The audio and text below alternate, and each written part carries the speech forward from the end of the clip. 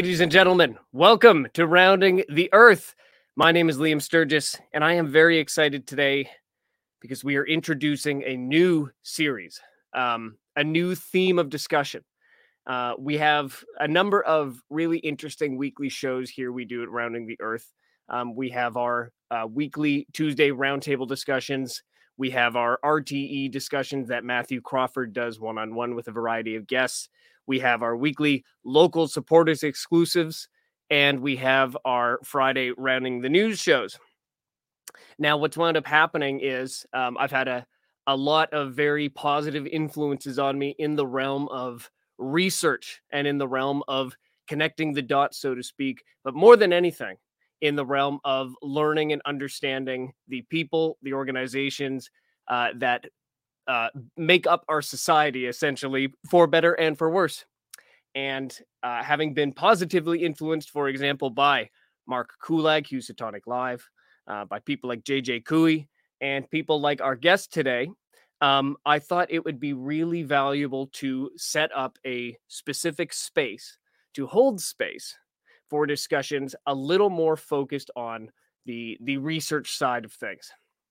And so that's what I've decided to do here, is start a new series called the Campfire Sessions, which is in reference to our Campfire Wiki, which I'm going to pull up and show for those who have not yet had the opportunity to go and explore it. And as usual, I have so many tabs open, it's going to take me a long time to actually find it. And here it is. This is our Campfire Wiki. For those who are not familiar with it, you can go at any time, campfire.wiki. And it is a repository primarily for information, for research, and resources related to the COVID-19 era, event, pandemonium, whatever you want to call it. But of course, as most people are starting to understand, the people and organizations and movements and ideologies behind a lot of the COVID response have ties to a lot of other really interesting areas of life. And that leads us into, well, our topic of discussion for today. So what I'd like to do is introduce a guest who members of the Rounding the Earth community should now be rather familiar with, and someone who has done a tremendous amount of research and good community development work into understanding how grassroots movements and earnest people with genuine causes can be perhaps manipulated, influenced, or otherwise intercepted. So please allow me to introduce one of my favorite people in the world, Kristin Elizabeth. How are you, Kristin? It's hard not to be excellent after that nice introduction. Nice to see you, Liam. It's really nice to see you as well, Kristin. You have now become, you're rapidly becoming a repeat guest on the show, and in a variety of different contexts. I want to just really quickly summarize what you've brought to us already. I'm going to share my screen again. And I want to also say this. I can be very, ladies and gentlemen, welcome to this, and there can be scripts and there can be all this planning, and that's great. Part of me wants this show to be a little more relaxed. Is that something that you feel would be appropriate? Sure, that sounds great. Excellent. So with that said, if it takes me a minute to pull up my tabs, I hope everybody will forgive me. So let's do this. Share screen, upper tab. Themis report. So first things first. This is what I'll put the most emphasis on, because this is how you came to my attention first, and then to the attention of the Rounding the Earth audience. You were the author of the Themis Report, Anatomy of Infiltration in the Grassroots Health Freedom Movement. Now, can you just give a very brief overview of what the Themis Report was and how then it may relate to other areas than just specifically the health freedom movement?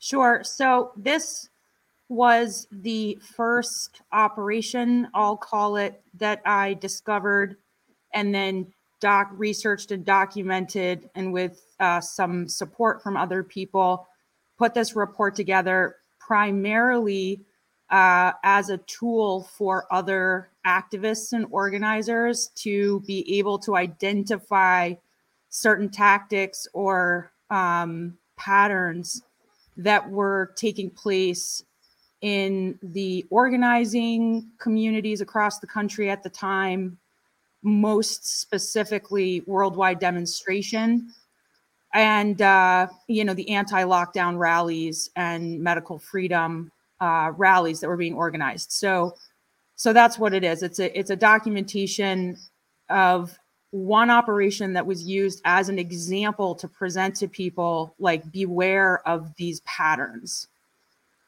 And I think that's the key part, because there are specific individuals named in the report, and that's good and that's fine. But what you just said, the pointing out of larger patterns, of larger techniques, which can maybe be identified in other movements or, in the behavior of other individuals. So I then, to bring us up to speed, you then launched this fantastic Substack, Beyond the Maze, where you have talked about a bunch of really interesting things. There's our baleful Miss Benita, who is mentioned in the Themis report. And then also covering the U.S. convoy movement, your wonderful interview with Brian Braze. And I recommend people, if you haven't listened to not just the summary or the highlight video, which itself is wonderful, but listen to the whole, I think, 2-hour podcast version, and you'll get a lot of really human, really interesting insight into what Brian went through and the larger situation there. So let's take the U.S. convoy movement, put it up in the corner, as well as yet another one of these events, movements, organizations, so on. You also covered the wonderful film, not wonderful film, you wonderfully covered the tremendously interesting and concerning film White Noise and its connection or apparent similarity to real life events in East Palestine. So I'm not sure if that would be something else to put in on a shelf as another event type thing related to this, but at a minimum, it's tremendously interesting and demonstrative of your good work. Finally, you've done tremendous work on the America's Frontline Doctors situation. And that is what you and Renette, sorry, came on to discuss with Matthew about just over a week ago now. So that's the summary. That's catching us up, putting some context into what we're going to talk about today, which is this tremendous article that you put out called Stoking White Nationalism. So, Kristin, I'd love it if you introduced us to this article in whatever way you think is appropriate, the historical leading up to it, or simply the premise of the article itself, whatever you think is best. What is this? Wow. Yeah, this is a doozy. Well, I was introduced to the theme specifically because the town of Chatham, New York, which is where the article begins and ends, is in my county. And there were these bizarre things taking place around where I live that the media was picking up on and claiming represented an amplification of, racist white supremacist groups in the area, and specifically ones that, by their name would cause a media frenzy, like Patriot Front. And not just stickers, but then there were actually a couple like very bizarre little demonstrations, or there was one demonstration and a couple banner drops, which I can go into more later, just the tactics of these groups. But so this event, the photo that you have up, is from this in-person event that happened in the town of Chatham. And it was very bizarre and very suspicious to me. I've lived in this county pretty much my entire life. I was born here, and it felt totally out of place. And it did to a lot of other locals.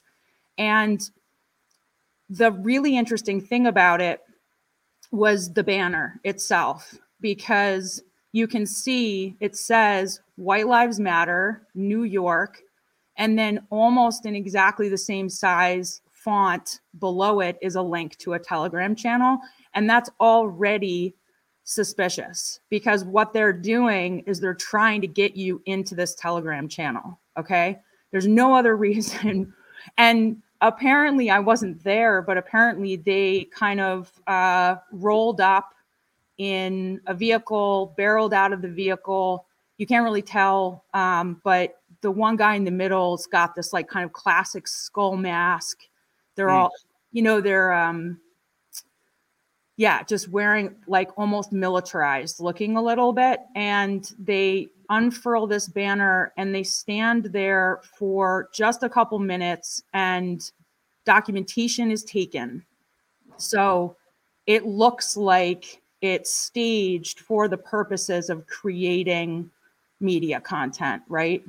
And then I went into the Telegram channel, and that's where to check it out, because I already was doing research primarily in Telegram. So I was like, oh, this is a gold mine, and went in there, and that's what led me down this rabbit hole. So to be clear, it wasn't coming through the lens of exploring the issue around racial tensions in our country, and the ways that those can be productive and unproductive to further, the government's agenda. It was actually because I primarily do my research through the lens of propaganda on social media.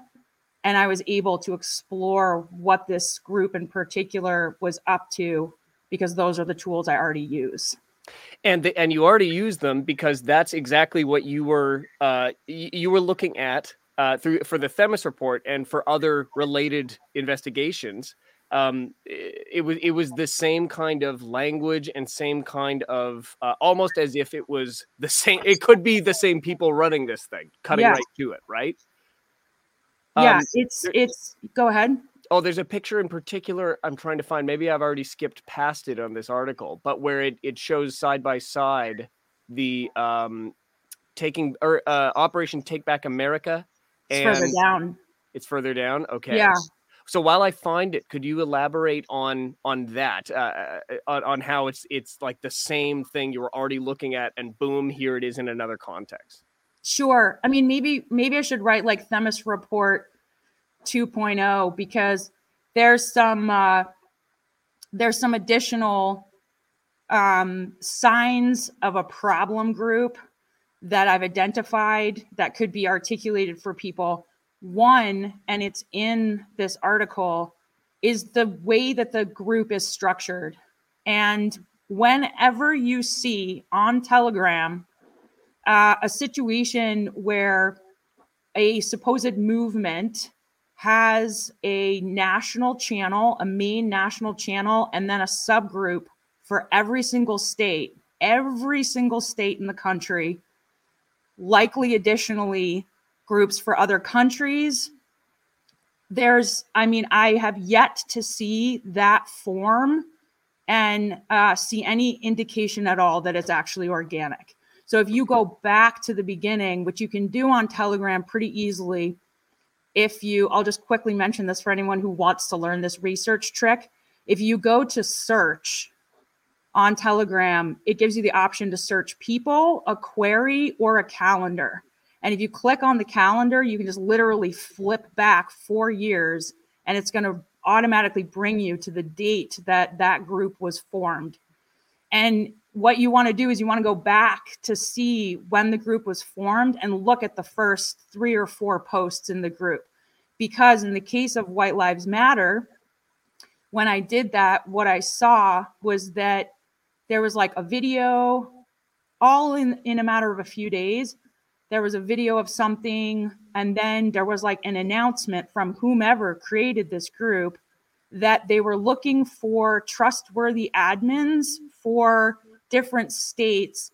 And once they had them and had them vetted, they would open groups in other states. But then like 2 days later, boom, you just have this list of links. I think it's 45 altogether that was produced, one for every state in the nation, and then like a bunch, yeah, there it is, a bunch of countries around the world. So there's no way, there's just no logical way that this resulted from something organic when within a handful of days they have a structure set up across the country and the world. It's not possible. And so there's oh, sorry, I didn't mean to interrupt. I was just going to say, this is classic. The fake worldwide demonstration group, Worldwide USA, had this form. Carolina Bonita's group, Operation Take Back America, has this form. There's a number of other ones. And so the only way this could possibly result from something organic is over time. Yeah. Well, and so point of clarification, does the original Worldwide Demonstration Group have this format? That's a good question. I don't think that they have a list of links that's packaged like this. I would have to like go back and verify that, because a big part of what the original Worldwide Demonstration did was promote the various groups from around the world. But I can tell you from working on the national and international level with those people, the intensive amount of vetting that goes on and internal conversation and everything else, that's totally not present. Yeah, so it did grow over time. You know, countries were added, and over time, the list, if there even is a list, grew. Yeah. Because one might say, well, you look at this and, well, this is the intended result. If you have a movement of any kind, you want to be able to have, as you say, grassroots representation and local leaders. Like, this is the kind of thing Matthew talks about, for example. Matthew Crawford, the decentralized movement of leaders within different regions. So it's not to say that the premise of having something like this would be an ideal way, in theory, of managing a large movement. However, it's impossible for this to have happened virtually overnight within the span of a couple of days. Is that what you're saying? Like, it's simply not possible? Yes, that is what I'm saying. It is simply not possible to have absolutely every state. That's complete nonsense. Like, how did they find an individual and vet them who wanted to admin a White Lives Matter group in absolutely every state across Alaska, Vermont, Hawaii? I mean, it's just utter nonsense within 5 days. And Albania, Austria, Bosnia, Belgium. I mean, so, but then there's the thing of saying, well, so Kristin, you're saying there's not white supremacy groups in all these states and all these countries, or there's not perhaps a spectrum of racial, as you say, racial tension that could be useful or not for government actors. But what about the earnest race relations issues? Whether or not they evolve or elevate into nationalism or supremacy type movements. There are genuine issues of race, in culture, and as you go place to place, they're slightly different, but surely they are there. Yes.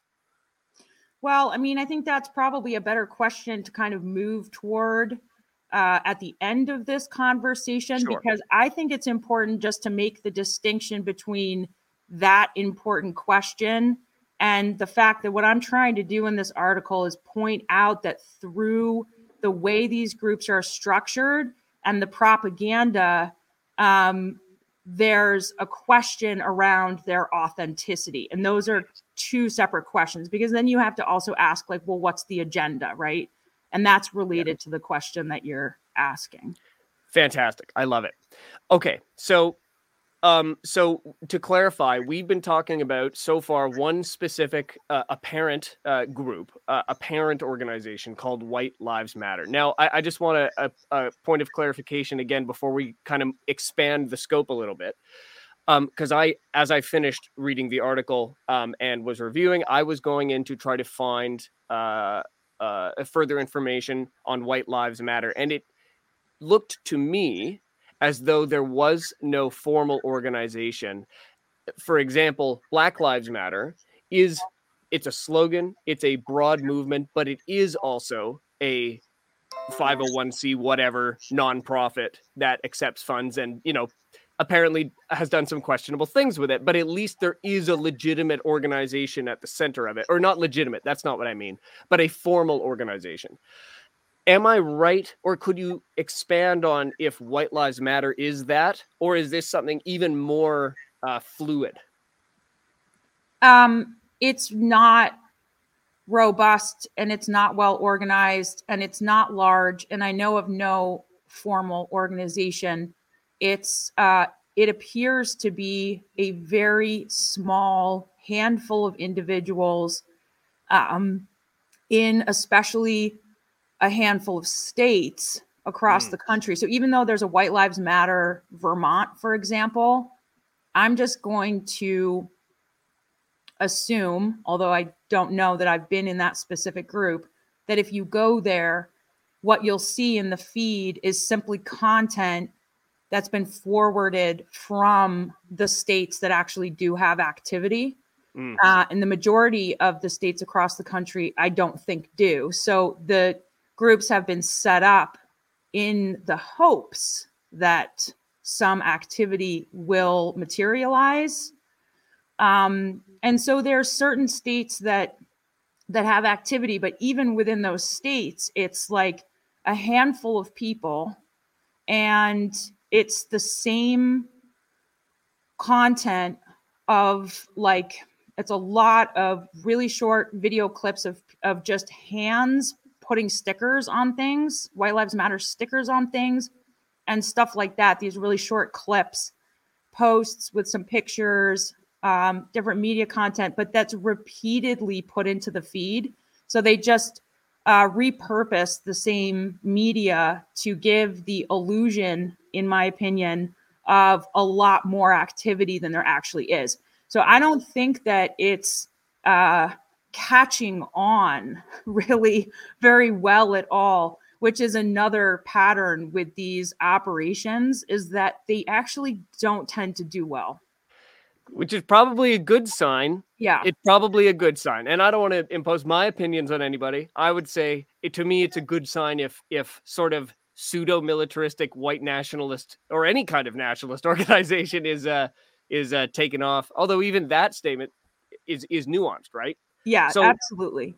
okay. So I want to allow you to flow through this in the way that you think is most natural.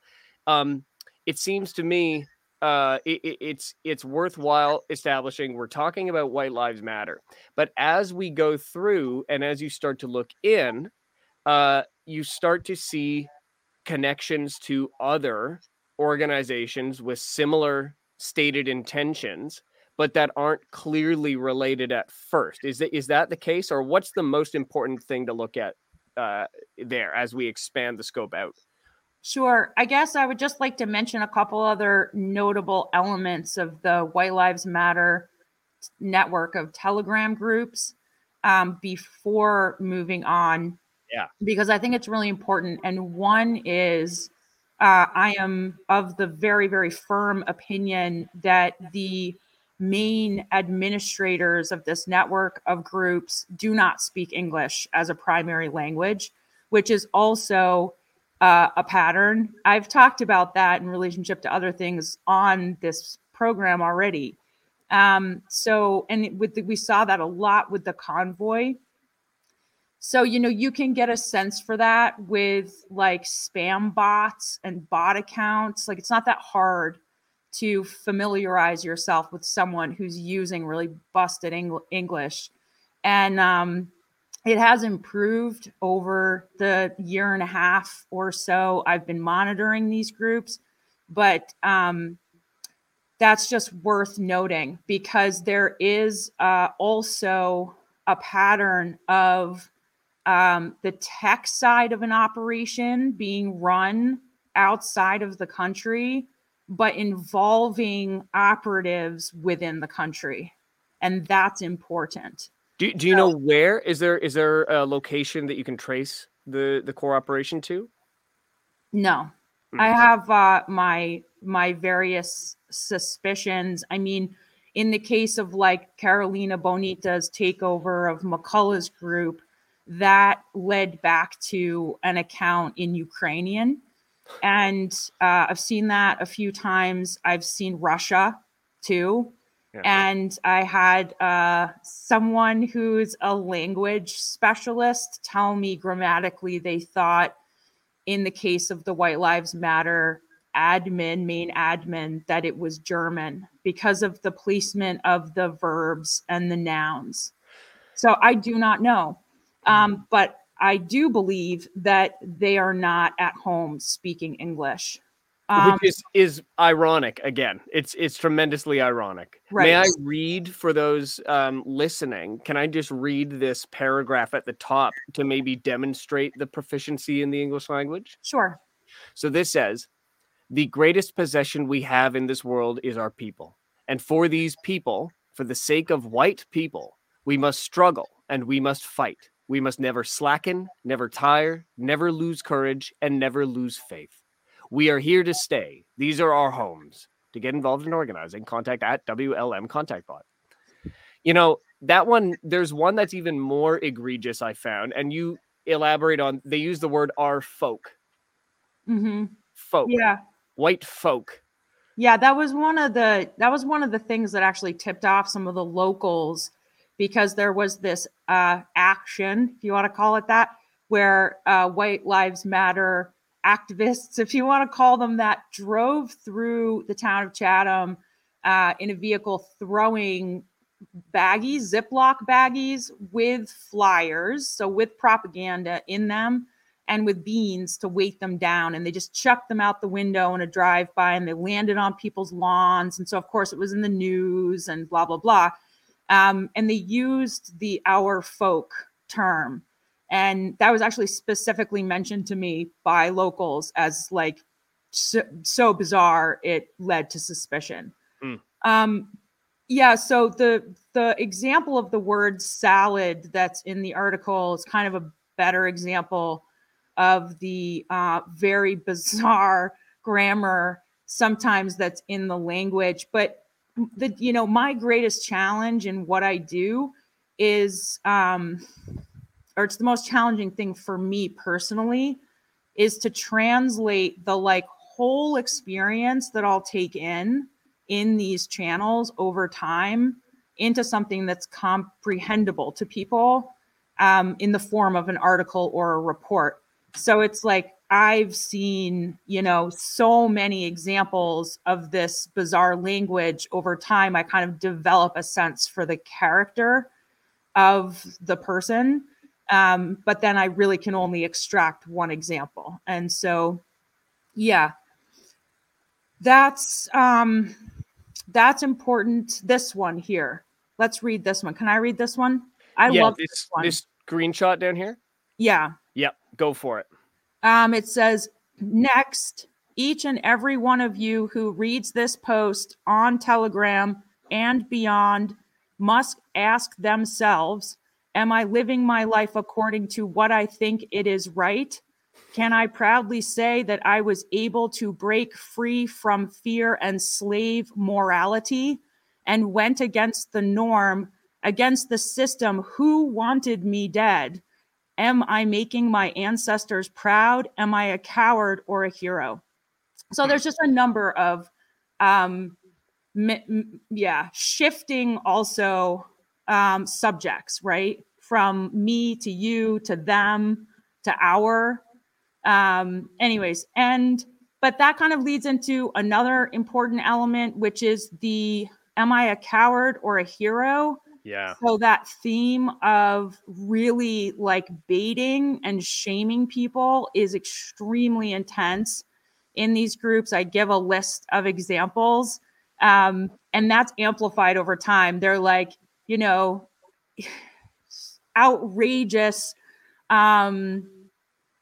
shaming of people, trying to get them to go do something. And it's not just that it like might radicalize your mind, it's just terribly fucking mean. You know? It's like, are Yes. you a patriot? Do you care about your people? Your children are going to die. You know, there's a genocide taking place. Like, get off the couch, stop being a keyboard warrior all the time. Every post basically has this. And then you have this inaction is racial treason. You're treasonous if you don't go do something, you know, like by sitting there and simply being in this group, you're against the good guys, you know, if you want to say it that way. And you've now joined the bad guys. And you know what I'm not seeing here is a lot of nuanced explanation of what the issues actually are. What are they pushing back against? You know, in my mind, I'm thinking, okay, well, maybe they have issues with immigration policy.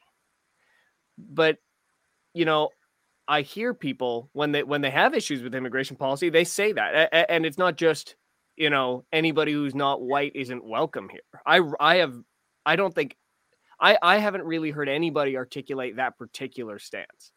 But what it seems to be like the implication here, you know, the white genocide or the white like the dilution of the white population. Well, in fact, I just brought these as a couple of books that I've purchased and have been reading on the topic of, you know, the alt-right and white ethno state type stuff. And there are some actual identified positions that people have. Some of them are better articulated than others, but none of them are necessarily white nationalist. But the impression one gets from reading this is that it would be something like immigration policy that someone has an issue with. My point is, those are things that one could learn about, be educated about, and if you're engaged in activism, you would think the first step would be to genuinely inform and educate people. And I feel like they say that's what they're doing in here, but I've learned nothing about their policy positions. I've learned nothing about, you know, what does it mean to take action? Like this is, we were in a different context talking about a way a person can talk where it sounds like they're saying something and it sounds like there's something important or meaningful in there. And then you can't really identify what it is. And it seems to me that in this case, the only thing that we're getting is do something, get agitated, but with no particular direction other than get agitated at someone with a different skin color than you. Am I reading this right? Well, so there are two. I'm going to just answer that one question with two answers. So there's the question of what does the action look like that they're asking for? And the other is, what are they doing in the groups besides just trying to agitate people? And so starting with the latter, it's the fact that I didn't include in my article anything about the content that I think I mention it. So they will put, statistics on race, like black crime versus white crime. They'll put occasionally an article or a media piece about a white European that was raped or murdered by an immigrant. And then they will also link to articles that are authentically disturbing. For example, an opinion piece about how white people should stop having babies, otherwise they're white supremacists. This stuff that's so totally beyond the pale that makes the case that there is an agenda going on, right, to genocide white people. But the point I think to make here that's really important is this is a curated space. Yes. It's only telling you one side of the story. And I think that that's by design, and you have myriad curated spaces cultivating specific paradigms. Whether or not there's an agenda to genocide white people, I can't say, right? But I can say that the way that the information is used in this space is manipulative. That I can say. So there's like the truth, and then there's the way in which it's being used. And so, but they do have, at this point, they have like what they call White Lives Matter watching. And there's like a few documentaries, and I've never watched any of them, but I think that they like tell the truth about World War II and stuff like that. And then, quote unquote, and then I see. They have White Lives Matter reading, which involves like different articles and different manuals that interestingly also come out of Eastern Europe. So they're basically, they're called Legionnaire manuals, and it's the one that I linked to in my articles from Romania. And it's basically a map for training a entire society from the ground up in every possible way: children, women, men, through universities, through paramilitary groups, through town meetings. They call them nests, the different groups, to cultivate a nationalist movement. So they do have content like that in the channels as well. And then the action that they want to get you to engage in. And also, just as a side note, every single post in these groups also includes a push to reach out to this White Lives Matter bot to get vetted. So that is the ultimate goal, is to get you into these groups because you encounter the link like on the banner. And then once you're in the group, you're like, yeah, this is rad. I want to join what these people are doing and start stickering my neighborhood. And so you then like would contact the bot and go through a process of getting vetted, apparently.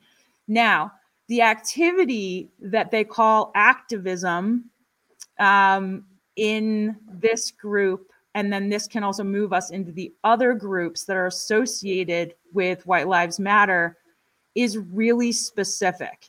And it's stickering, it's banner drops, it's rallies, and in the case of the different groups, they look a little bit differently. But the stickers, the banner drops, and then also graffiti, which is interesting. I actually used to be a graffiti artist, and cool. So I can kind of analyze their graffiti a little bit too, and that's just odd to me. So there's White Lives Matter, and then there's crossover between White Lives Matter and Patriot Front, which most people at this point know about because the media just absolutely loves Patriot Front. And then there's Robert Paul Rundo's group, Rise Above Movement, which we can go into. But those three groups have online a ton of coordinated collaboration in terms of the media. In fact, it's public information that media teams were shared between Patriot Front and Rise Above Movement. And if you go into their various social media, you see cross promotion all the time. In fact, you even see content from one group repurposed and put into a different group sometimes. So there's co-management taking place. There's really just no other explanation for that. And they openly collaborate. So in my article, I have photographs of White Lives Matter and Rise Above Movement members participating collaboratively in rallies, or all three groups put together this big white nationalist boxing tournament called Birth of a New Frontier, which is really fascinating. And it was a coming together of like all these different kinds of nationalist groups, including some which may be legitimate. I don't really know. Okay. Okay. So then just within, I was looking at this for clarification a bit earlier. You've got subgroups within, so you've got Will to Rise and then another one. And they, if I'm not mistaken, these are like a record label and a merch store or a clothing line under the Rise Above movement. Just to clarify that, is that right? Yeah, basically the Rise Above movement has kind of been rebranded, at least in name, as Will to Rise. And then there's a media branch called Media to Rise. I get it. Okay. They still call it the Rise Above movement sometimes, but a lot of the propaganda has Will to Rise in it now. Okay. I just want to read a couple points that are from our prior points here. On locals, we've got some excellent discussion going on. Vilma says, "I'm a refugee and I have a problem with open borders. Most immigrants are against illegal aliens coming into the U.S. They overwhelmingly hurt us, blacks, and lower income whites." Rebecca says, "White Lives Matter is classic shit stirring to get some poor fool to do a physically harmful act against others," in quotes. I've seen it over and over again in the motorcycle world. I'm curious, do you know anything about the motorcycle world? No, but that might be my next project. Yeah, we'll have to talk with Rebecca about that. That's very interesting. Okay. And then I think and then Vilma follows up. On the opposite end, we have Robert Pape / CPOST, ADL, Ruth Ben Giat, and others who stoke hate against white Christian men.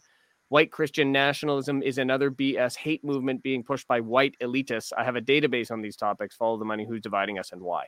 And yeah, that latter bit basically is what I've come to as well. But what you get to is there is a unifying thing. Perhaps we've even identified. Perhaps you have shown a particular leader that unifies all these groups. And was that one Robert Rundo? Yeah. So Robert Rundo, I don't know if I would say he unifies these groups because Patriot Front has their own leader and it's like its own whole culture. And the White Lives Matter people are anonymous, just to be clear. Yeah. But Paul Rundo, Robert Paul Rundo, he started Patriot Front. RAM. It was initially called the DIY movement, and this is in California. Over the course of 2016, 2017, they cultivate the culture of their group. I don't know and don't have an assessment on how authentic this group was at the time, and can give some examples of the stuff that they got into during that time. But just to give a brief overview, this led to the Unite the Right rally in Charlottesville in 2018 that involved a couple RAM members. And Patriot Front was born following right on the heels of Unite the Right. So there's just a bit of a timeline there. So Rise Above movement exists already. Patriot Front comes into the picture. White Lives Matters launched like a year and a half ago, basically. And so they do have some separateness, but then they clearly have some elements that are interconnected and collaborative. And in assessing, in particular, the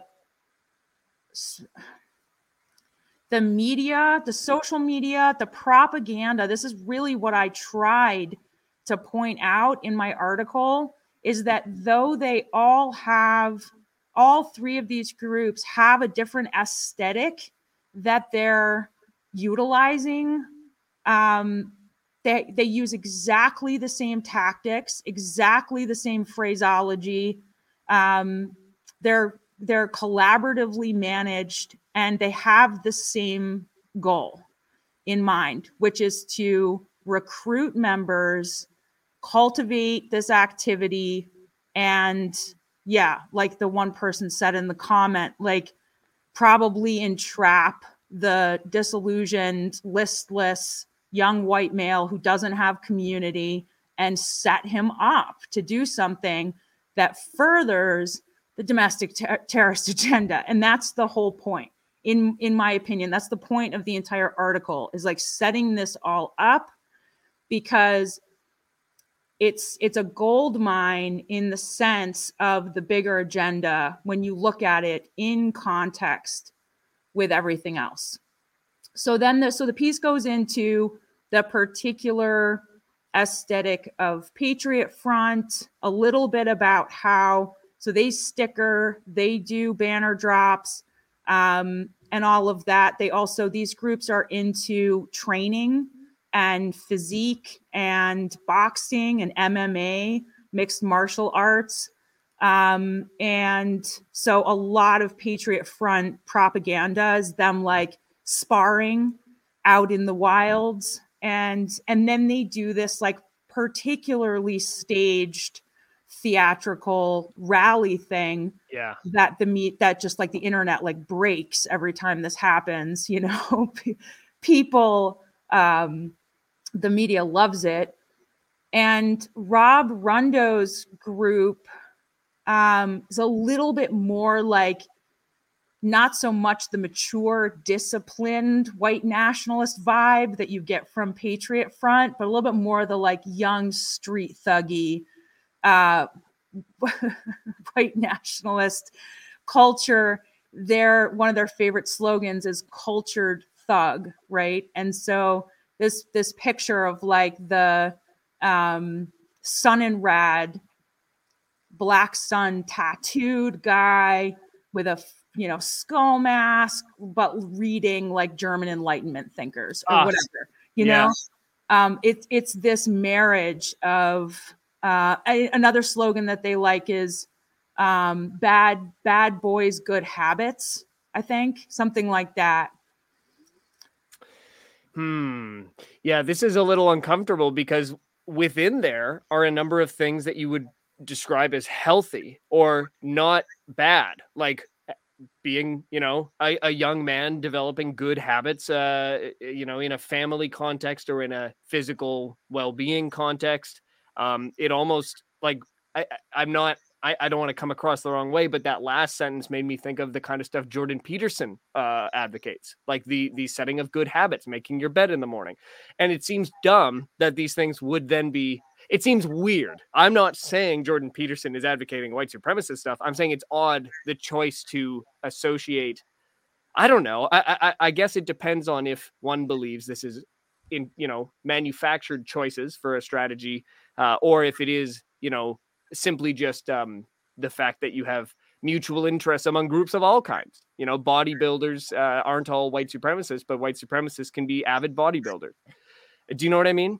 Yeah, I mean, it's interesting because it points out very clearly what is lacking, right? So when within our not very healthy society at all, we don't promote good hygiene, values, meaningful culture. I mean, there is obviously an intense crisis of identity taking place. How much of that is due to what is the more complex question to ask? But it only makes sense that with like a complete deterioration as a nation of a sense of self, identity as a nation, you will see symptoms like what we're seeing. We don't have the capacity to approach the difficult questions within this theme, in my opinion, whatsoever, in a productive way. We don't know how to ask the meaningful questions about empowerment, about power, about identity, about how to support or heal, or what's moral, how to cultivate meaningful culture and not alienate people and not use race to further an agenda that doesn't care what color what person is within the dynamic. They're just going to extract the part of it that they can use to further the agenda, which involves less freedom for everybody. But I think in this particular case, the part worth pointing out is the thug, because these guys would train, and maybe they're actually reading German Enlightenment. I don't know, but they certainly want you to think that they are.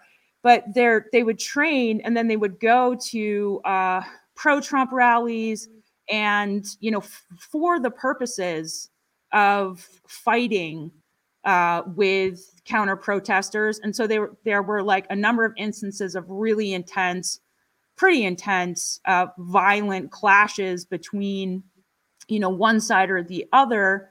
And I'm sure that the other side was equally violent, and I'm not saying one's better than the other. But the point is, Rob Rundo and his colleagues went on to get indicted, and in some cases charged, and I can be a little more specific about that in a moment, for conspiracy to riot, because they weren't just at these events and something broke out and there was a melee and they got involved. The case was made by the FBI that they were premeditatively training to go to events to be violent. So I think that's the marriage of the lack of culture in our society, especially for certain demographics, the pressure from certain places that's really intense on the patriot, the young white Christian male,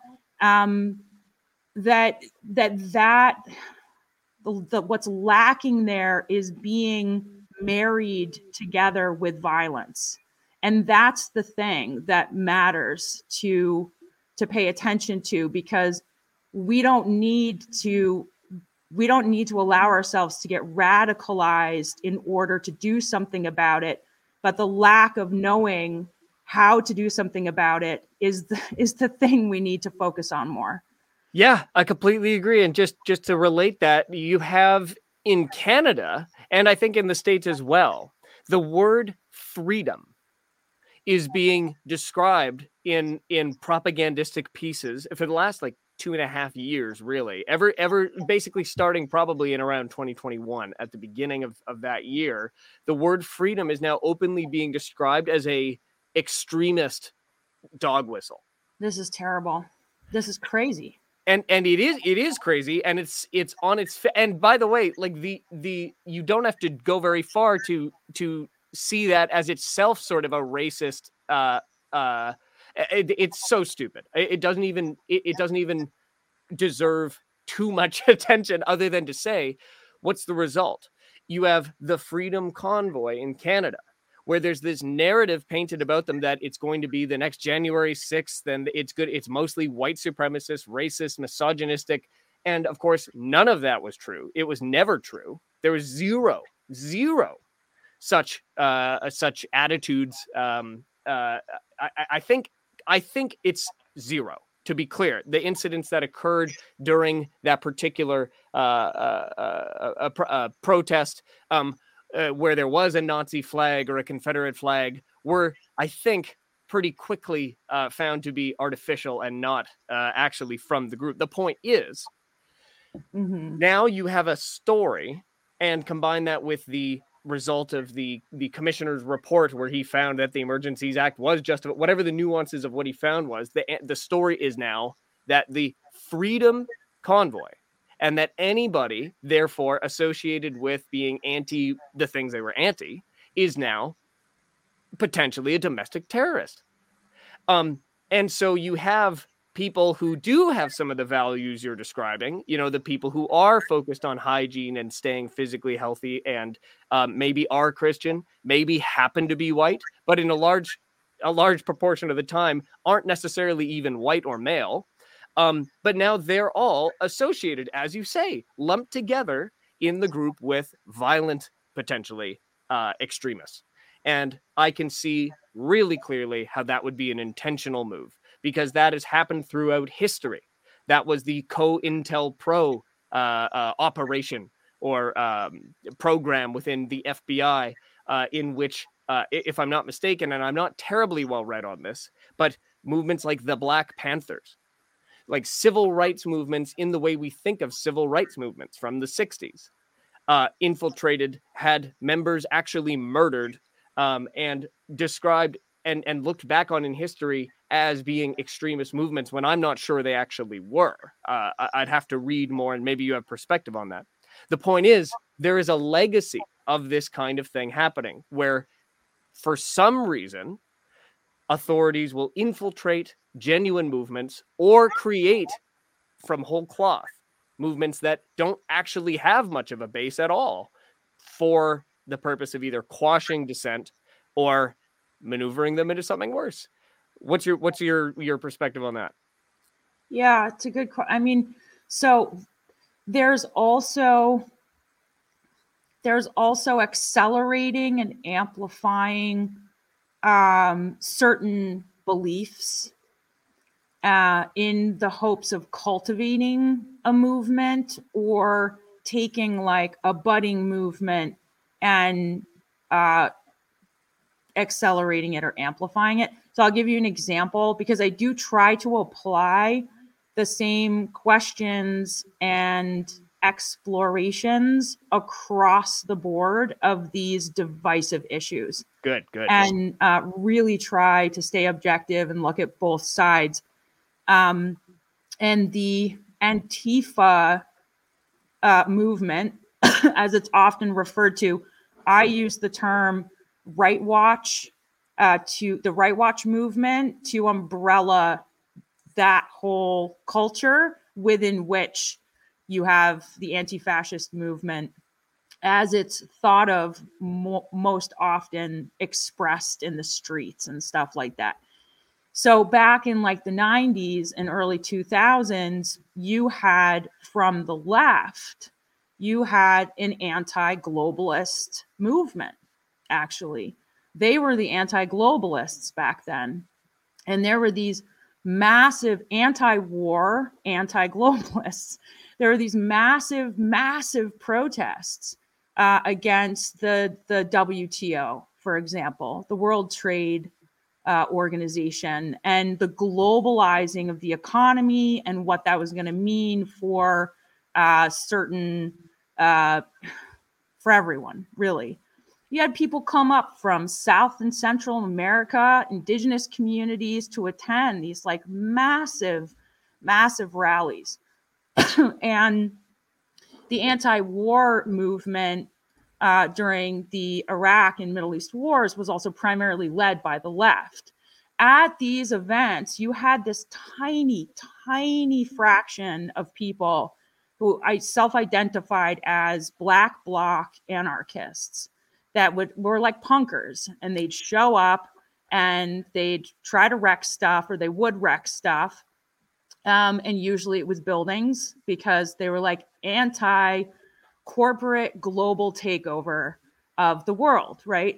And the government, and the militarizing, to be specific, at the time, the militarizing of the police. Yeah. Which, if you're in the streets and this is part of what you do, is like, protest all the time, that's a real experience. I mean, you guys experienced it hardcore in Canada, right? So that's a part of the Black Lives Matter, Blue Lives Matter conversation that's now totally left out. Yeah. And I can just tell you for certain that this tiny, tiny, tiny, tiny fraction of the movement at the time did not organically become Antifa as it is known today. And there is, and I specifically follow and research, I do a lot of January 6th related research. And so I follow the sedition hunter movement. And if people don't know what that is, right on the heels of January 6th, the FBI put out a call to the American people to help the agency identify people who were at January 6th, which I felt like I got punched in the stomach when I read that. That was a really, really intense moment for me. And so what happened was a movement sprung up, which has led to the largest manhunt in the history of this country. On average, basically one person a day is still arrested, where all these people, they call themselves the sedition hunters, sift through thousands of hours of footage and photographs and work collaboratively to ID anyone that they can. And they know an immense amount about the timeline. They're the ones who created the hashtag names for the individuals if they don't have them ID'd. And they tag the FBI in their posts. They're openly helping the FBI. Now, some of these people, it's been made clear from documentation from some of the trials, are in fact intelligence agents. Now, some of these people, I believe, are people who believe that they're doing good work, and they're rooting out racist white supremacists who deserve to be rooted out. But the reality is that the black bloc anarchists of yore would never, ever do anything that involved collaboration with the FBI. Yeah. So you have an anti-government movement that's been turned into the movement that's policing part of the population for the government. And it's the same thing as the mask Nazis pushing the masking. So somehow this part of the political spectrum transformed over time into the one that's protecting and actually enforcing these policies on the public for the government. Anyways, I'm running away a little bit with that, but I just think within the question of like infiltrating a movement and taking it somewhere, there's this much bigger, if you step back and you look at these things over time, because again, with the extreme left, I'll call it, they just slapped domestic terrorist charges on a number of people related to the Cop City situation that's happening in South Atlanta, where there's a proposed 350-acre cop training center that is going to be built. The city taxpayer-funded money, like bad corporate interests are in there.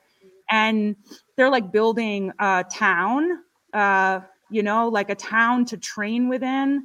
And I don't know that much about this situation, but I think anything like this is interesting.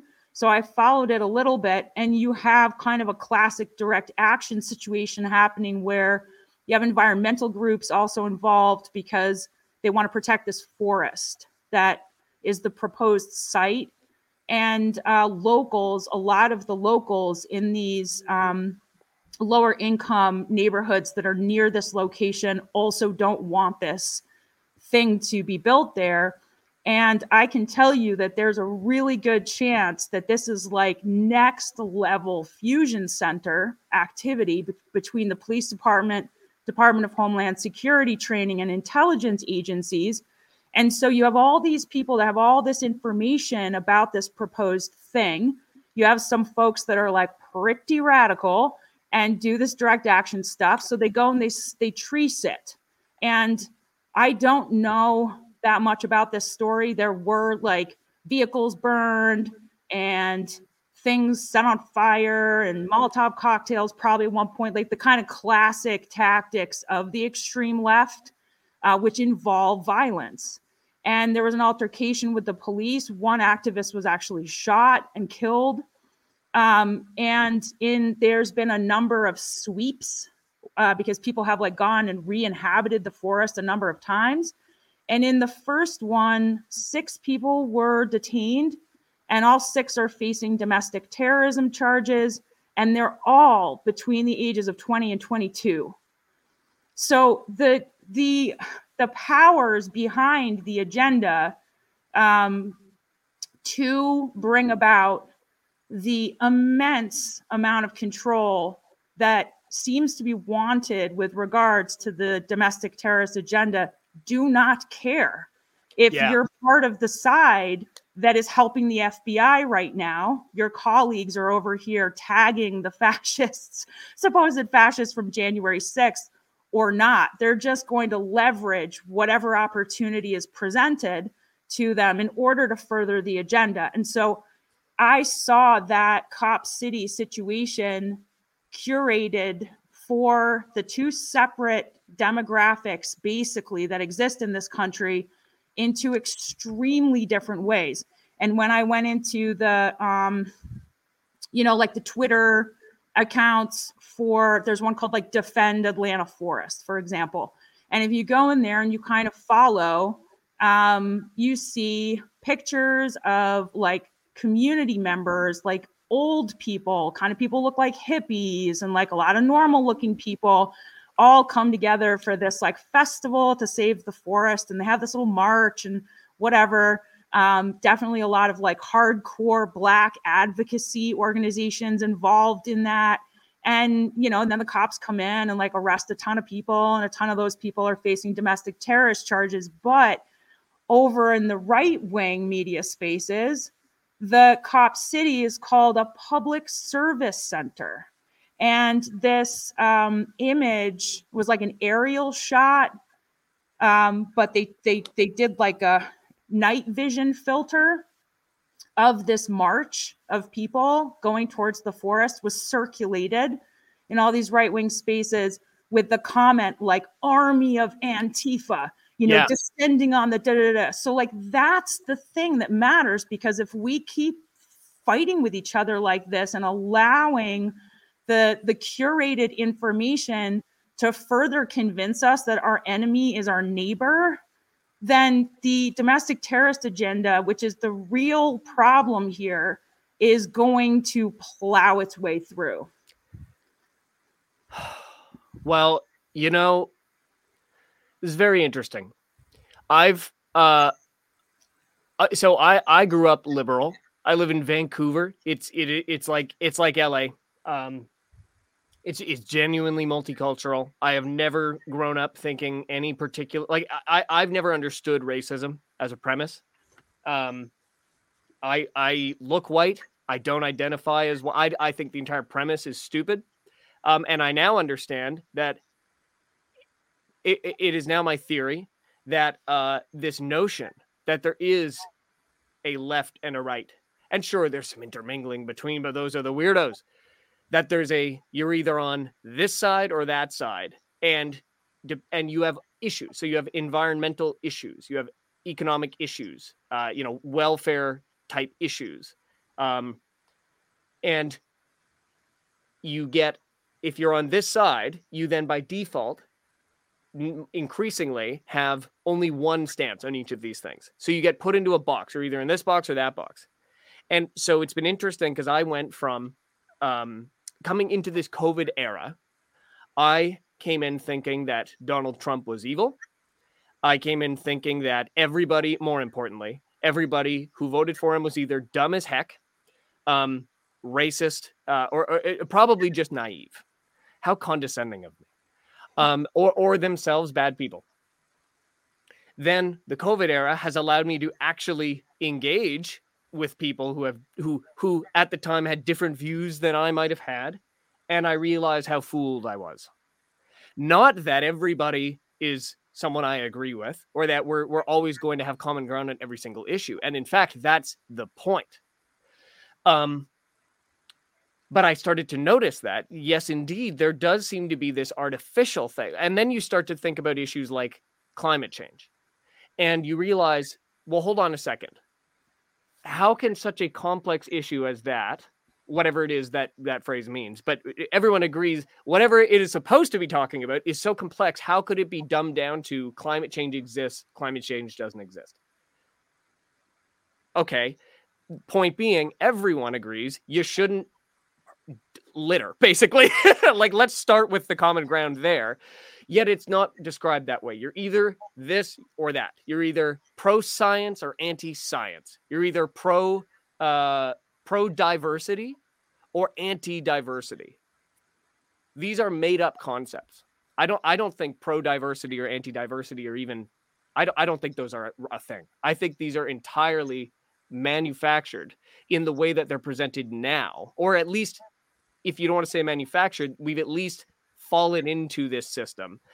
But my point is, what I'm getting to, I found myself more so agreeing with people who tended to be on the Republican side, Trump side. It just happened to work out that way for a little bit. And you start to also find, I found myself in spaces like BitChute or Rumble, Odyssey, these alternative platforms, which turns out had a lot of people who happen to be Trump supporters, in large part because they had been kicked off places like Twitter and Facebook.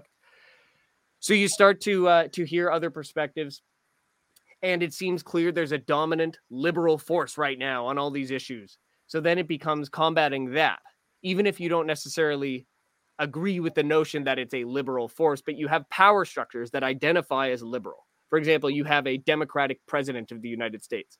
We have a tremendously so-called liberal prime minister up here, and a very liberal coalition government with the NDP. So you then get into, well, we have to ideally, in the political context, have someone elected that will defeat them. So now you have a movement of people over to Pierre Poilievre here in Canada and the Conservative Party of Canada. But then you also have this movement of cultural ideas. And now we're flipping back around where now we're having people who were very pro, medical freedom or self-determination, religious freedom, even if it's the freedom to have no religion, all of these things, who are now responding to, like, this example you just gave is a fantastic one, where you have people who are now turning this January 6th wasn't an insurrection thing around and saying, but this was, or this is something where there are, people who are just going there. Like, the only story I heard from this was Antifa coming to burn it down. I knew nothing more about this, and I still need to learn more. But you have two other situations recently, very related. I believe it was in Tennessee. There was some kind of protest event, which was also described as an insurrection, a la January 6th. When in reality, I don't know all the details, but it most certainly was not the same thing. And neither one of them were insurrections.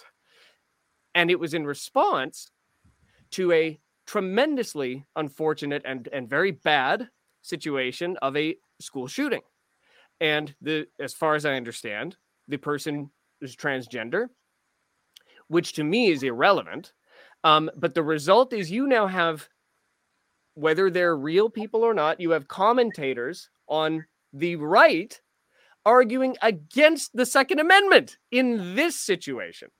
So you see a flip-flopping, and you see almost like the taking of people, and there's a much longer, more nuanced discussion to be had on the trans culture issues and as they affect children. I get it. That's for another day. But I just see this continuum that swings back and forth, and it's sort of warping into, like, taking people perhaps like me, not me, but people like me who are engaged now, maybe who weren't before, and are trying to do something, and aiming them, like taking them off target almost. I don't know. That was a bit of I just wanted to relate a little bit to what I think you just articulated with this whole situation here with Cop City. It feels like, you're right. It feels like there's this bigger progression of radicalizing people always against each other in the end. Yeah. And yeah, exactly. Radicalizing people against each other. The theme of actually using the word neighbor is kind of interesting, convincing people that, like, within their own town could be the person who lives next door, could be a family member, like this, the terrorist that lived outside of the country of the past now could be your sibling, right? That like bringing it home that far to put everyone on edge, and coupled with the inability to actually extract out of any of the politically divisive hot button issues the deeper moral question that the disagreement is raising actually. So like with environmentalism, I would say the question that we could ask is, do we need to somehow fix or adjust or cultivate a different relationship to nature? Period. And like just kind of start there. Like how are we treating each other or mistreating each other? How are we judging each other? How are we acting upon or not upon those judgments? How much does the past matter? But just the quality of the values, because what's happening, I call it militarizing morality, where it goes so extreme. You get like the cancel culture mob. And that is not in any way, in my opinion, connected to anything moral any longer.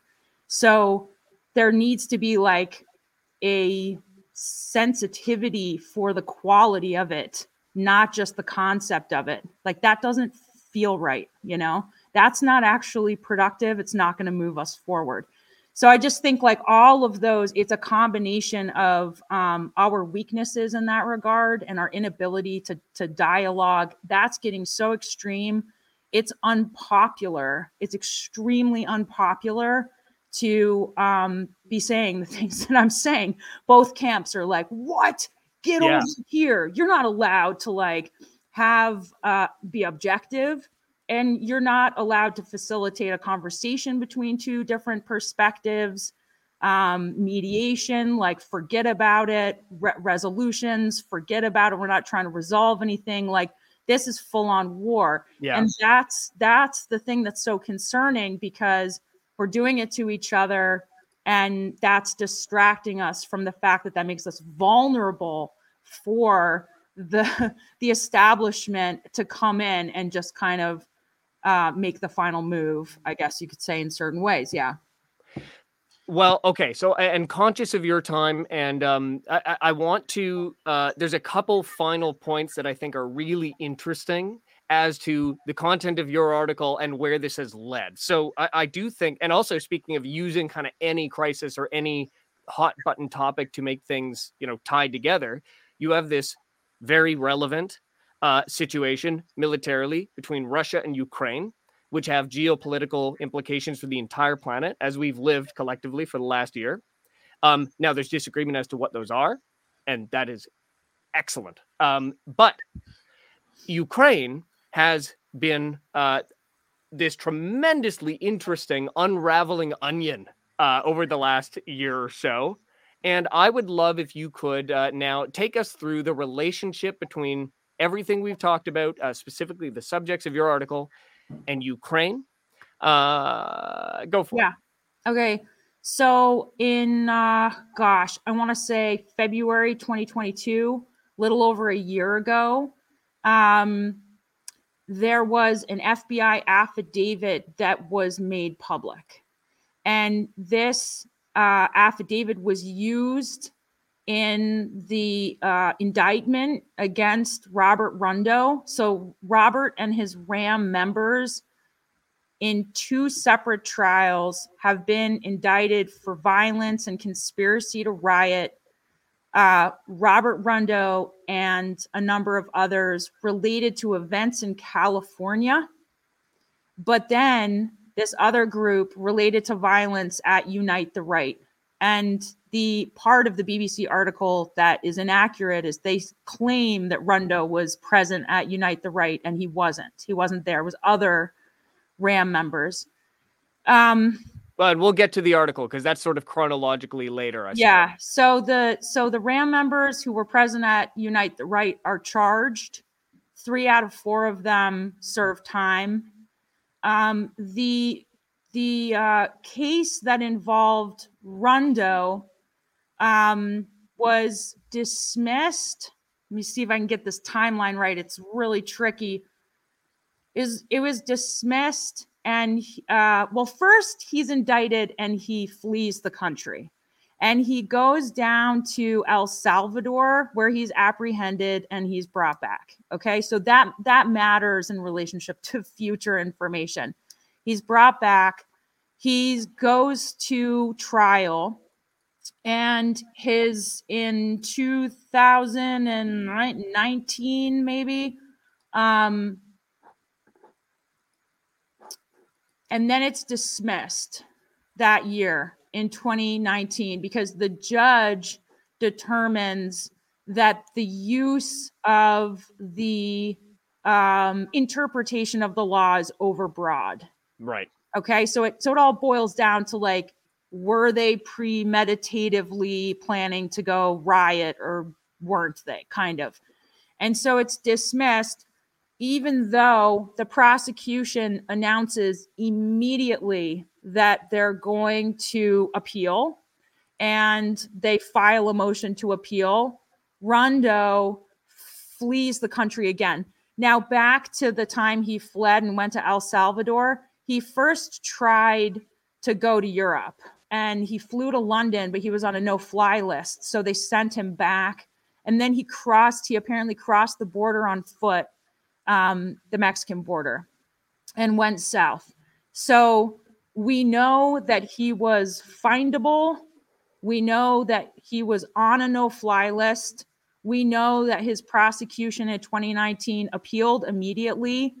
We know that there's a statement in the article from, like, FBI or someone. He was considered a high risk, flight risk, and like a national security threat. And yet he somehow manages to get out of the country and this time go to Eastern Europe, where he lands in Serbia. Now, so in February of 2022, this FBI affidavit is made public that described this FBI agent's documentation over the course of 2017, basically monitoring Robert Rondo and his fellow RAM members. And the part of the affidavit that was so explosive, and this was covered by a number of media outlets, so anyone can look this up, is that the FBI agent details that Robert Rondo had traveled to Ukraine. He had traveled with a couple fellow RAM members to Europe, to a couple different countries, but he wound up in Ukraine. And he spent time with Olana Selmanyanka, who was the head of the National Corps, which is like the political wing of the Azov battalion. And he, so it was reported on, like, he trained with the Azov battalion. I've seen photographs of him at the, what is it called? It's a boxing arena in Kiev, where he was in a MMA competition, mixed martial arts competition, but they're just boxing. I don't know. And there's a couple other notable high-profile individuals who are present and part of the story. So the reason why this matters, and this was also included in a number of the articles that were written about this affidavit and this information that came out, is because of the CIA and other NATO intelligence aspects involvement in coming in, basically just gutting Ukraine, unfortunately, and training, doing this intensive paramilitary training. And you have Azov Battalion in its current form, which they've had a terribly, terribly difficult time, they being the media and NATO and anyone pushing the acceptable narrative of covering up the consistent exposure of white nationalist tattoos, patches, propaganda, all this kind of stuff. Now, I don't actually like to use the word Nazi because I don't know what that means actually in relationship to the current iteration of nationalism in Ukraine, for example. How much of that is organic? I don't know. I think that in those Eastern European countries, if I'm an intelligence agency and I want to train extremist paramilitary groups, I'm going to take that angle because there is something culturally amplifiable about nationalism in that region of the world. So that, whereas like in the Middle East, you would do religious radicalization, for example. So that makes sense to me. So he winds up, so little Robert Rundo winds up over there, like canoodling with, the military, paramilitary, high level individuals who are working in tandem with or have handed themselves over to, in a certain sense, the intelligence apparatus to train them. And so some of these articles are like, okay, well, if Robert Rundo went and trained with Azov Battalion, which was in turn trained by the CIA, like, couldn't you say the CIA is at least in part responsible for some of his activity? Because Selma Yanka even says, I think it's quoted in my article, she says, like, he came to learn our ways and was excited to return to America to like inject them into his initiatives or whatever, something like that.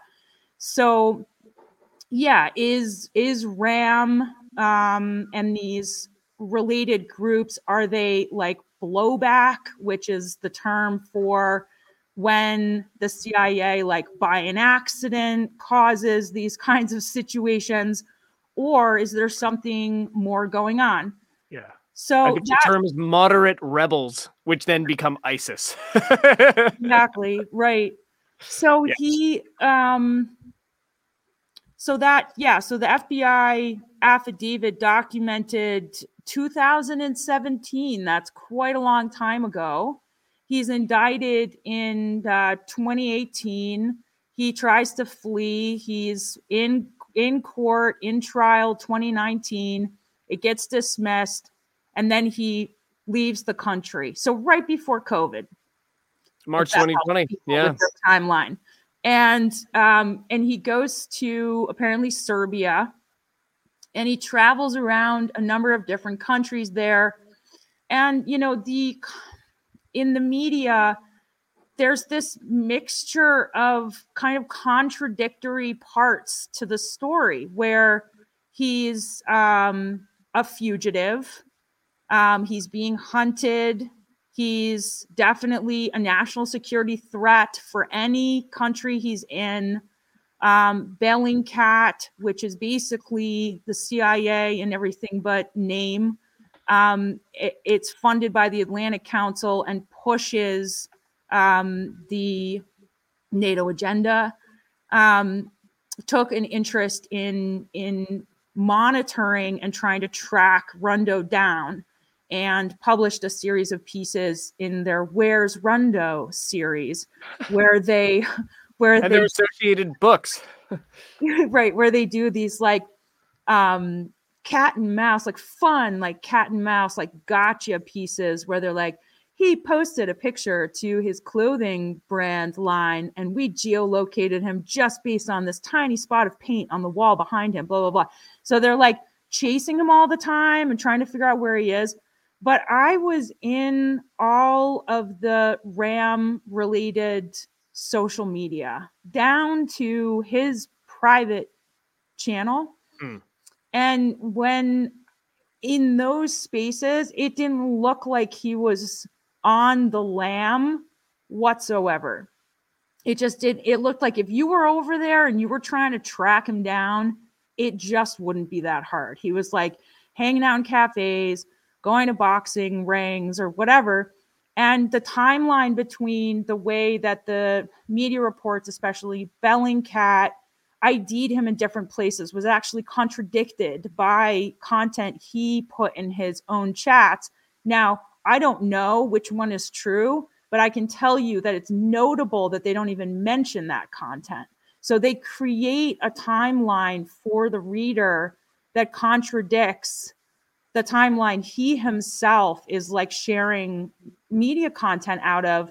And so it started to look like, and I'll just give you one last example. Bellingcat journalists claimed at one point to send one of their journalists to try to geolocate Rundo to like a town square.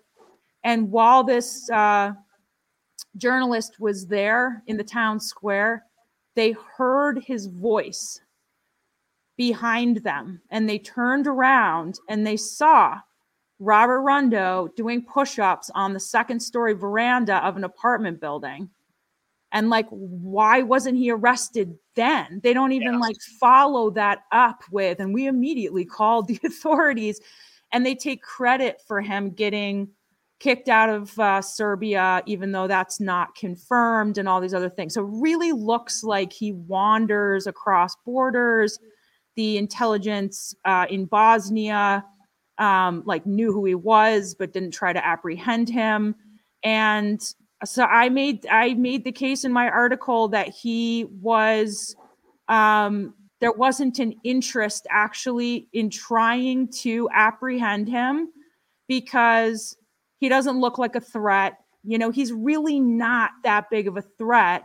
But the Counter Extremism Project, which is like this global domestic terrorist agenda, you know, agency born out of the UN Council for Foreign Relations, some of the most powerful dark individuals on the planet, ID Robert Rundo as the fourth most dangerous person in the world.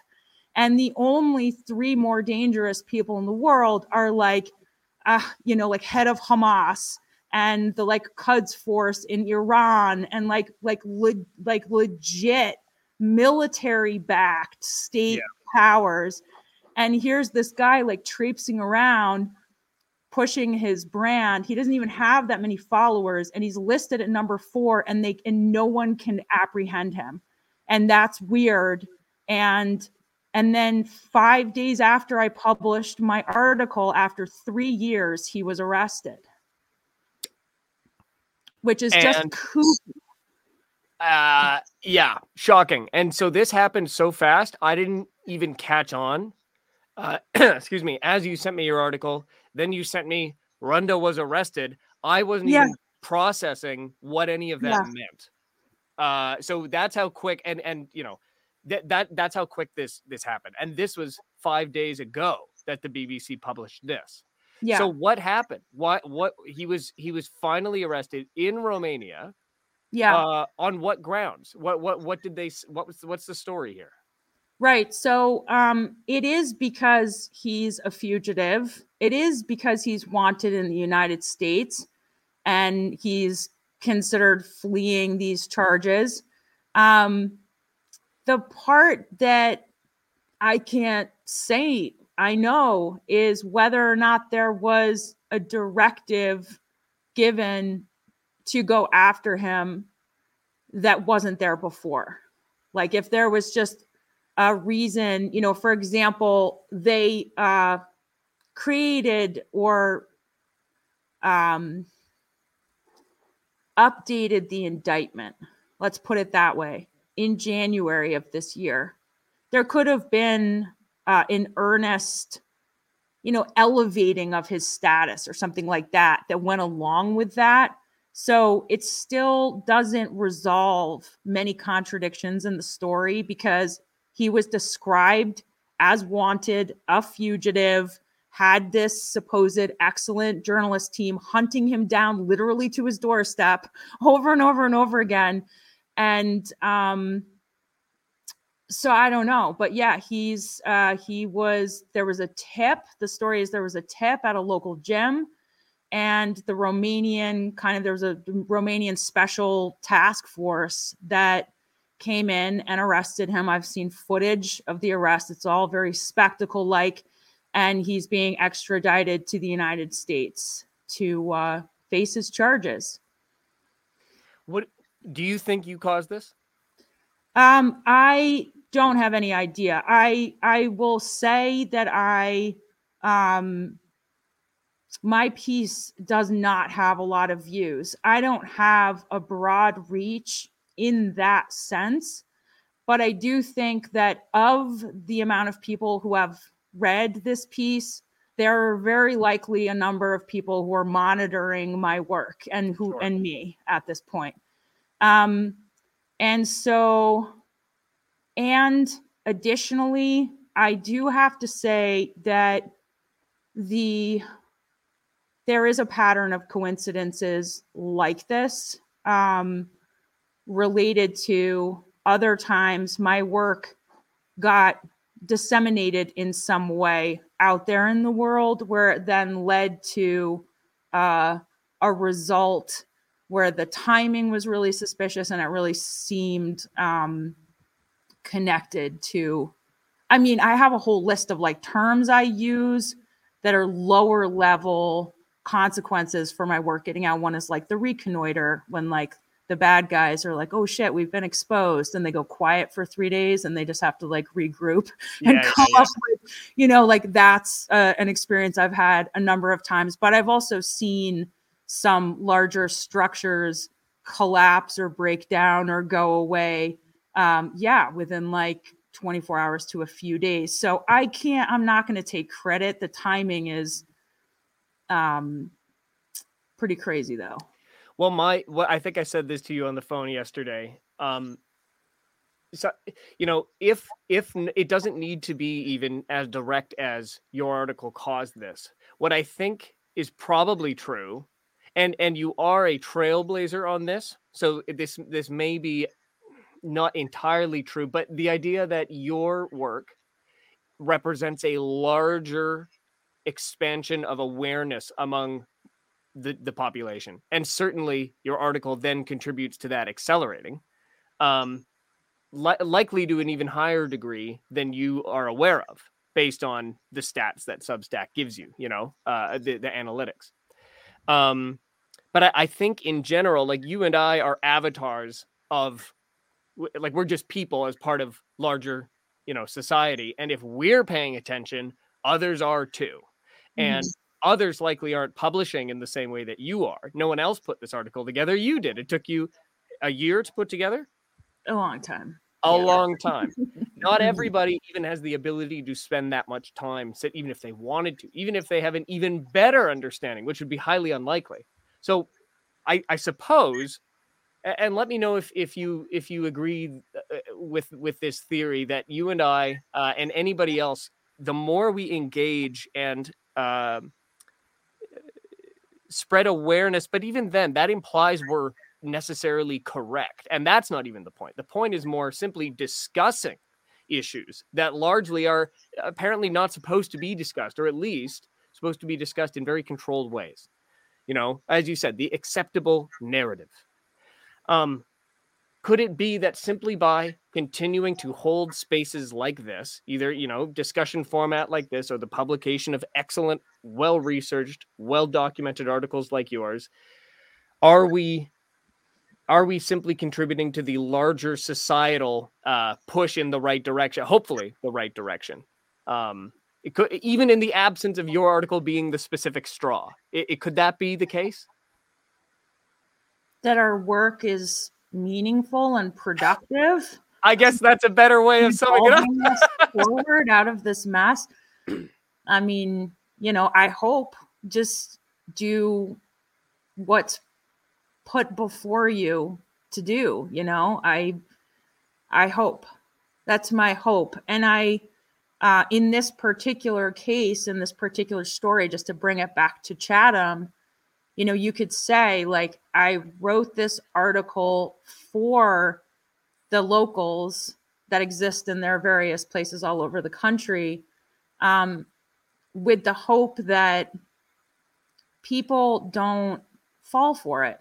You know, I mean, that's the whole point. The whole point is, like, don't believe these guys. Don't go in and get involved in these groups. Don't think, like, because you need brotherhood and culture and community, it's then also okay to, like, slowly accept, like, real racist thinking. And that these groups, as far as I'm concerned, are by design there to push the narrative, push the division, and entrap people. And they do that on both sides. But in this particular case, I don't want to see my people get sucked into this crap. And I don't want these jerks who think this stuff up and think it's okay to like disseminate these operations into small towns across America to get away with it any longer. So anyways, that's just trying to like expose what I think's going on out of a gesture of protection.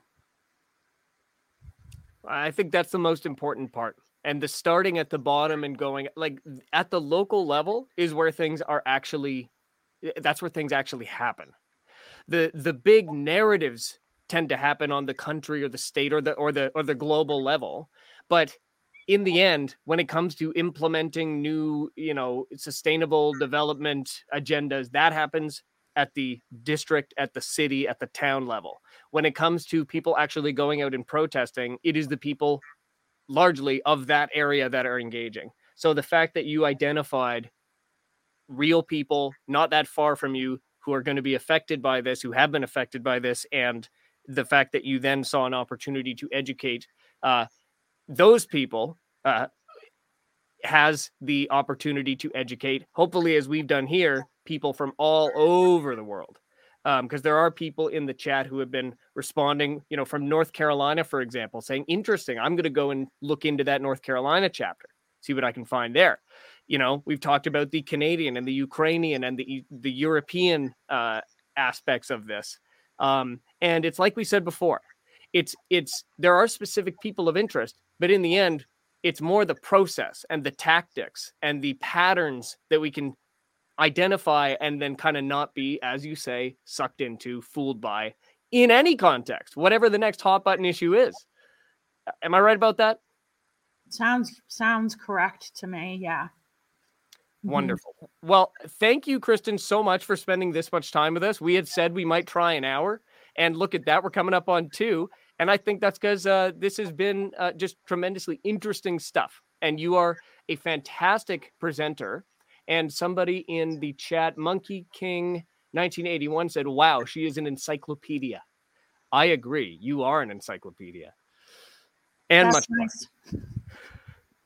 More. And there were a couple things I wanted to bring up and that others in the chat have brought up that we didn't have the chance to. So if you're open to it, I'd love to have you back for a follow-up discussion, either on this or on whatever the next step in the investigative process is. So on that, is there anything you want to leave people with? What are the next steps for you?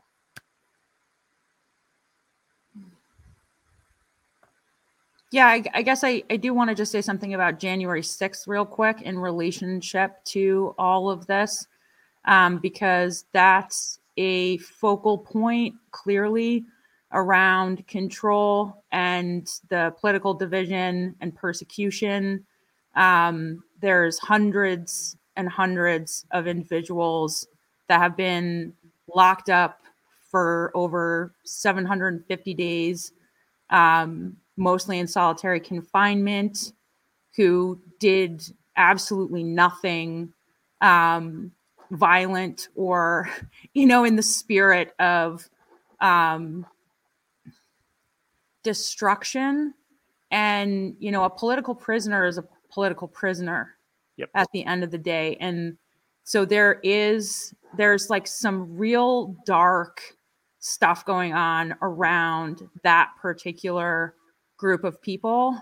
And I think that has a lot to do with the broader story as it unfolds. Were it a different demographic in a different time, in a different context, I would care equally as much. So it's the human element and the human story, and the related political and identity stuff matters as a student of life doing research and trying to understand what's going on. But it's shocking to me that so much injustice and suffering can take place in so many different ways, and we can be brought to a place where we care about the one but not the other. So yeah, I guess I just wanted to mention them. And I think for me, a next step is probably putting together the research I've done over a couple years now on that story. And I'm happy to come back whenever you want, Liam. Well, amazing. Well, and I would love for when you do get that put together, will that likely be published on Beyond the Maze as well? Yeah. Mm-hmm. So let's use this as an opportunity to remind people beyondthemaze.substack.com is where you can find Kristin's work. Everybody, if you have not yet, you should go and read up on it. There are 6 to 8 articles out so far. Maybe, oh no, there's more. You've been very busy, and they're all worth the read. That's the best place, I assume, to go if you want to be a paid supporter. People can become paid supporters there. And when this research on January 6th is put together in a form we can go through, I would love to do another episode just like this. And in the meantime, because you're correct to throw the red flag of urgency on this as well. So if even before something more substantial comes out, if there are any opportunities for people to go learn more, or potentially, if they feel it's correct, support individuals who are in the middle of some of them some pretty intense and ridiculous legal battles, don't hesitate to get that to me, and I will do what I can to get that out to people as well. Because I could just mention really quick a couple websites people could go to. And I really encourage people to actually look into some of the personal stories of some of these individuals, because I really strongly believe that disseminating these stories would help undo all the work that's gone into framing a narrative that is completely off the mark, mostly off the mark. And involves like young people. There's this guy, Brendan Fellows, is in his 20s. He's like, one report said he's on the spectrum. He's autistic. He like walked into the Capitol. Anyways, I could tell you a lot, but he actually was not incarcerated initially, but he said something disrespectful to his parole officer. And so they decided to throw him in jail. And he was in solitary confinement. He said he wouldn't negotiate with terrorists because he didn't have, because it was COVID. There's meaningful stories. So one is Americans for Justice. I think that's a4j.org. The letter A, the number 4, the letter J.org. What American Gulag is, AmericanGulag.com, I believe, is another good resource. And there's there's Citizens Against Political Persecution. And actually American Gulag, the website, somewhere on there lists all of the different organizations and the various websites that exist for various things. There's like a Letters to Prisoners program. There's a way you can donate for food, because that was one of the ways that they were being mistreated in a number of cases, was their food was rotten, that they were being fed. And there's one website listed on American Gulag that is the placeholder for letters and stories from the prisoners to reach the public. So it's all just content from the prisoners themselves. And there's a spectrum of, people in there and stories and circumstances, but there's definitely a lot of people in there that shouldn't be. And full disclosure, I haven't myself. I'm not familiar with these websites.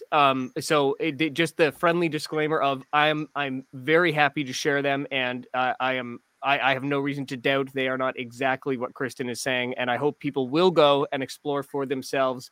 And as Kristin says, the stories of these individual people, not the caricatures that many people, including myself at the time, understood them to be. So let's hope others can step up and engage on this as well. And Liam, really quickly, scroll down on the right there on the front page of that one. Keep going.